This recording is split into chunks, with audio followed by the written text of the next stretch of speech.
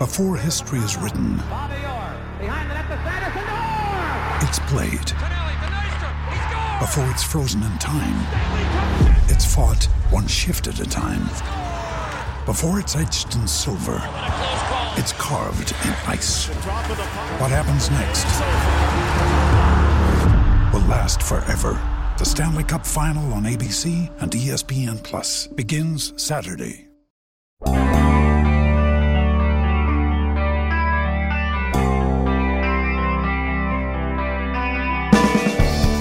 Anybody could argue that the Steelers went through the 2020 season with 3, maybe 4 pretty good NFL wide receivers.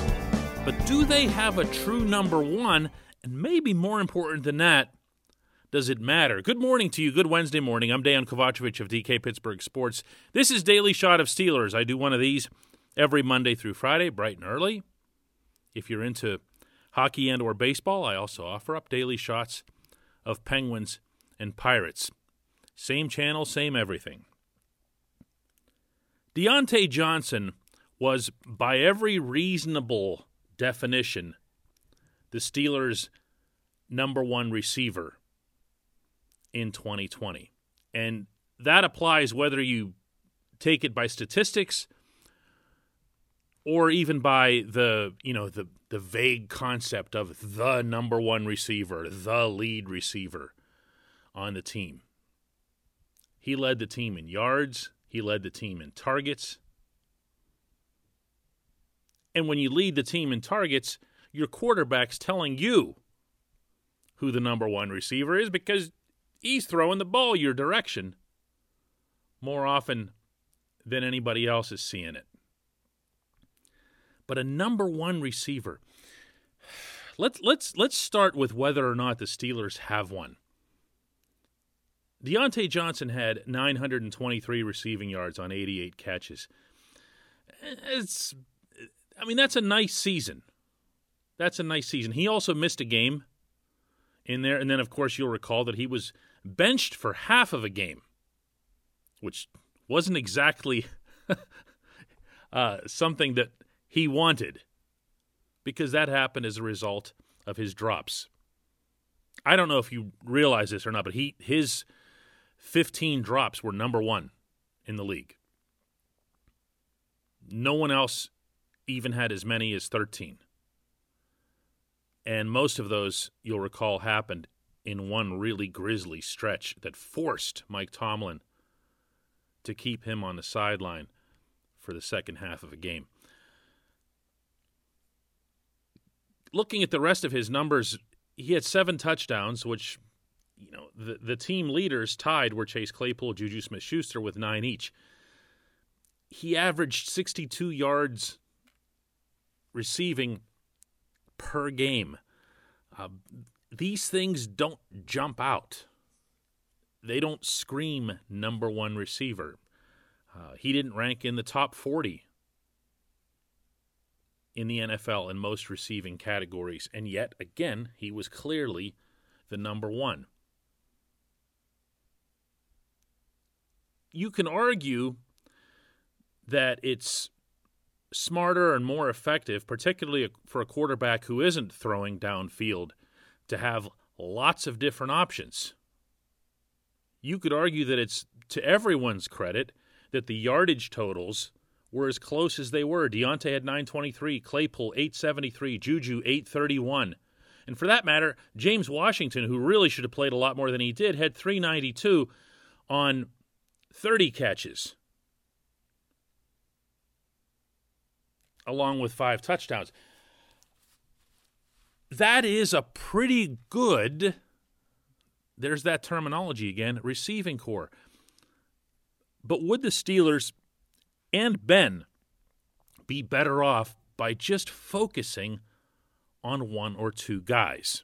This segment of Daily Shot is brought to you by our new partners at Fubo TV.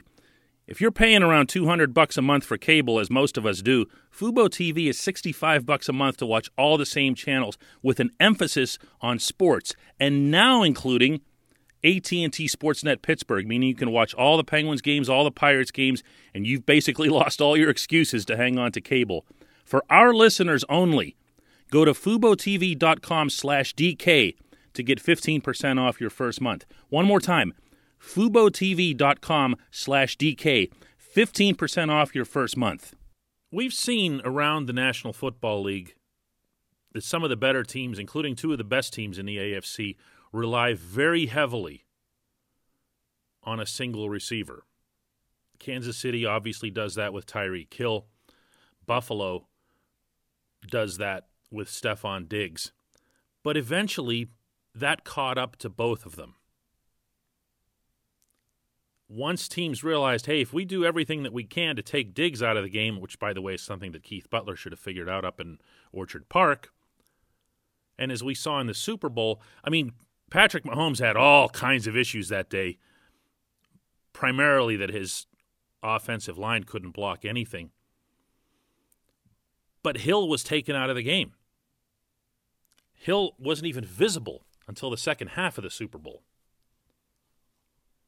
So you can make a very easy argument that you should be spreading the ball around, and that's the way to go. And, that applies also to the tight ends and the running backs. The more the merrier, right? Well, I don't know, because for a team that struggled as much as it did on third downs, in particular third and fourth down, I want that go-to guy. I want that guy that that you've got to play there if it's absolutely needed. And I'm not feeling that the Steelers have that out of this group, in part because I'm not sure that they're allowing it to happen. You know who I think should be the number one receiver on this team? Yeah, Chase Claypool. Now, not to be anointed as such. Claypool had his own issues. He had some drops as well. He had issues getting off the line of scrimmage. He had issues, particularly later in the season, which was a little bit curious, but maybe not considering he was a rookie and had never played that many games before. But he had issues using his hands to fight for the football. We didn't always see him really, really battle for the ball, James Washington style. But he can and will get physically stronger. Everyone has acknowledged that. The whole Mapletron, Megatron, whatever thing was only going to apply once he got more bulk to him without sacrificing his speed and his agility. He does need to get physically stronger, particularly with his arms, his wrists, his hands, and he needs to fight a lot harder than he did for a 50-50 or a 40-60 or even a 30-70 football that's up in the air.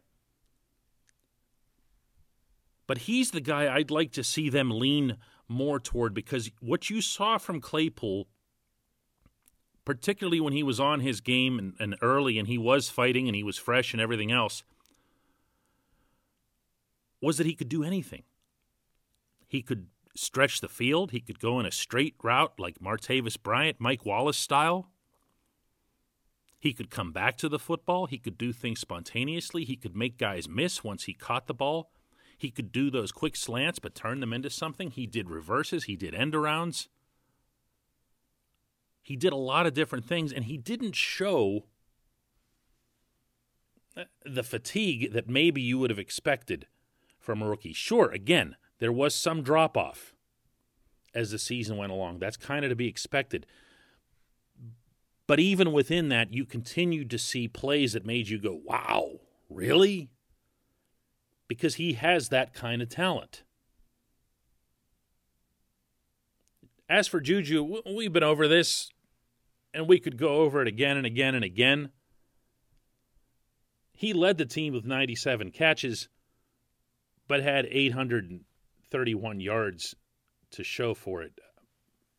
One of the lowest yards per catch figures of any starter in the football. He just didn't make anything happen. And if you go back to Juju's rookie year and you think about some of the plays that he made, they weren't necessarily bombs. When he would have those big touchdowns, how did he get them? Do you remember? Yeah, Ben would just flick him the ball at a certain spot on a field, and because everybody was paying attention to AB, Juju would just take off. But he did take off, and he broke through people, and he pulled away from people, and none of that's happened the last 2 years. And unlike 2019, you can't blame 2020 on the quarterback because he was working with Ben Roethlisberger. I'm on the record as saying that I don't think they should make an effort, at least not a significant effort, to keep him. I don't care about his branding or anything else, and somehow he popped up in a Super Bowl commercial. This was the third best receiver on this team. I just don't get that.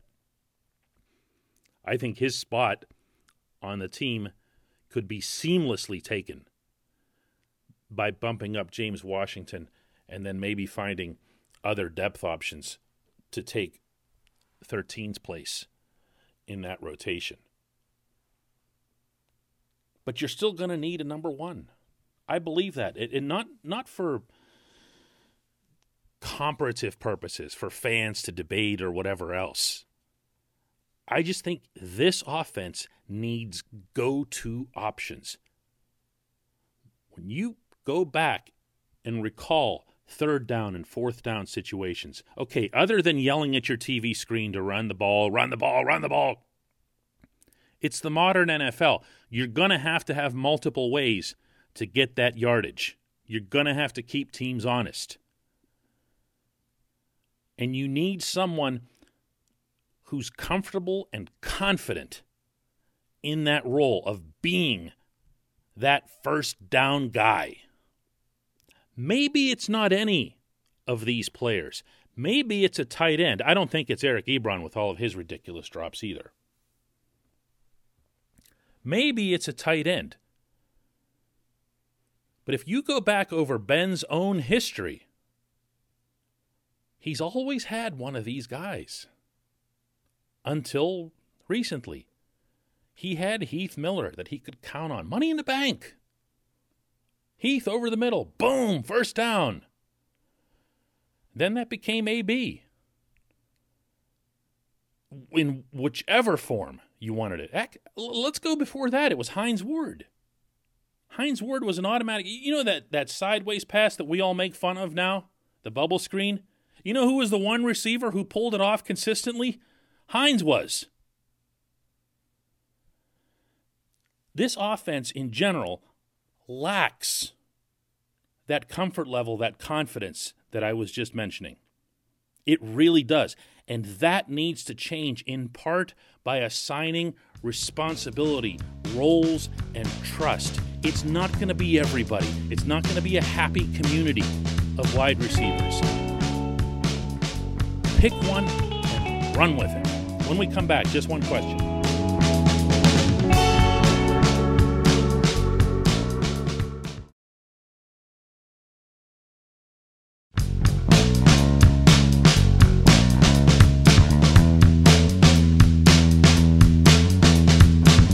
Welcome back. Time for just one question. If you'd like to leave one, you can do that by visiting DK Pittsburgh Sports. Find the article that contains this podcast and leave it right there in comments. This segment of Daily Shot is brought to you by the personal injury law firm of Luxembourg, Garbett, Kelly, and George, LGKG. They represent people who are hurt in car accidents, who need help with workers' comp, who filed for medical malpractice claims. The attorneys at LGKG have been keeping promises in our region for over 80 years. Learn more about them at lgkg.com or by calling 888-842-5454. And today's Just One Question comes from Frank, who asks, yesterday's podcast got me thinking, in the past 15 years, trading for Minkah Fitzpatrick was a real shocker. Have they done anything else through the Colbert/Tomlin era that would be considered shocking? Just wondering if they could blow up Ben and make him retire. LOL joke. Okay, yeah, good, because that's not happening. Shocking. Yeah, the Steelers aren't generally associated with shock value, Frank, as you know. I'd have to say that the one time, other than Minkah, which was the headliner out of this group, and 15 years is too long, by the way. Let's just go 5, 6, 7 years or whatever, because 15 years is a long time. A lot of stuff's happened. And actually, Tomlin hasn't even been around for 15 years. The one that stands out to me as a moment, as a wow moment, was trading up to get Devin Bush. You had seen the Steelers try so hard for so long to get someone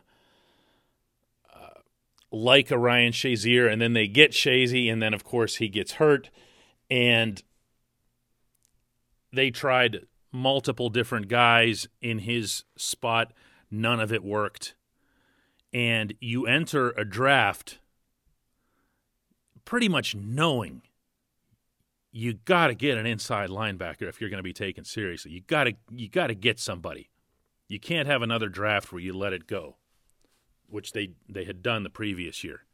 And at the same time, you also knew from looking at that class that Devin Bush and Devin White were the two guys that everybody'd want. So the only way you're going to pull it off is to trade up, and the Steelers never trade up. They would never do that. And I remember we were actually having a subscriber meetup up in the North Hills. And it was on the big TV there in this big sports bar. Can't remember the name of it. And when the screen flashes, because you can't hear the sound, everybody's talking and whatever else, and you see the screen flash, trade, Steelers trade up, and the place just erupts, right? And Chris Carter from DK Pittsburgh Sports and I are there, and we just kind of look at each other like, whoa, what is that? Seriously? The Steelers? I mean, you know that they traded up at some point in their history because that's how they ended up with Troy Polamalu. But that's Troy Polamalu, so you just don't think that it's going to happen again. Troy is just Troy. And they knew something that nobody else did, and they were going to get Troy, and they knew somebody else was after him if they didn't move up, so they moved up and got him. But you're not thinking that way about either Devin Bush or Devin White. So they trade up, they get their guy, and then afterward, they said some pretty strong things. They felt that Bush was the best guy. And, of course, that raised some eyebrows as well, which is probably worth bringing up in this particular week since Devin White is a Super Bowl champion and really, dominated that game. He and Shaq Barrett up front. Shaq Barrett arguably could have been Super Bowl MVP if not for Tom Brady. You could have made an argument for White as well. But the point is they got their man. They circled his name. They said, this is the guy that we want. And they decided that they were going to move whatever heaven and earth was necessary to go up and get him. That would be my shock thing.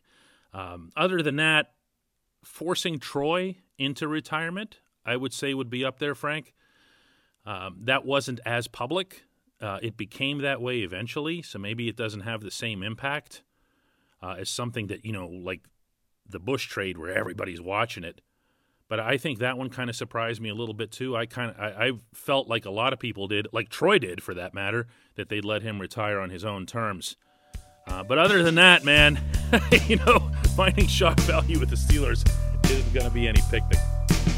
Thanks for the question. And thanks to everybody for listening. We'll do this again tomorrow.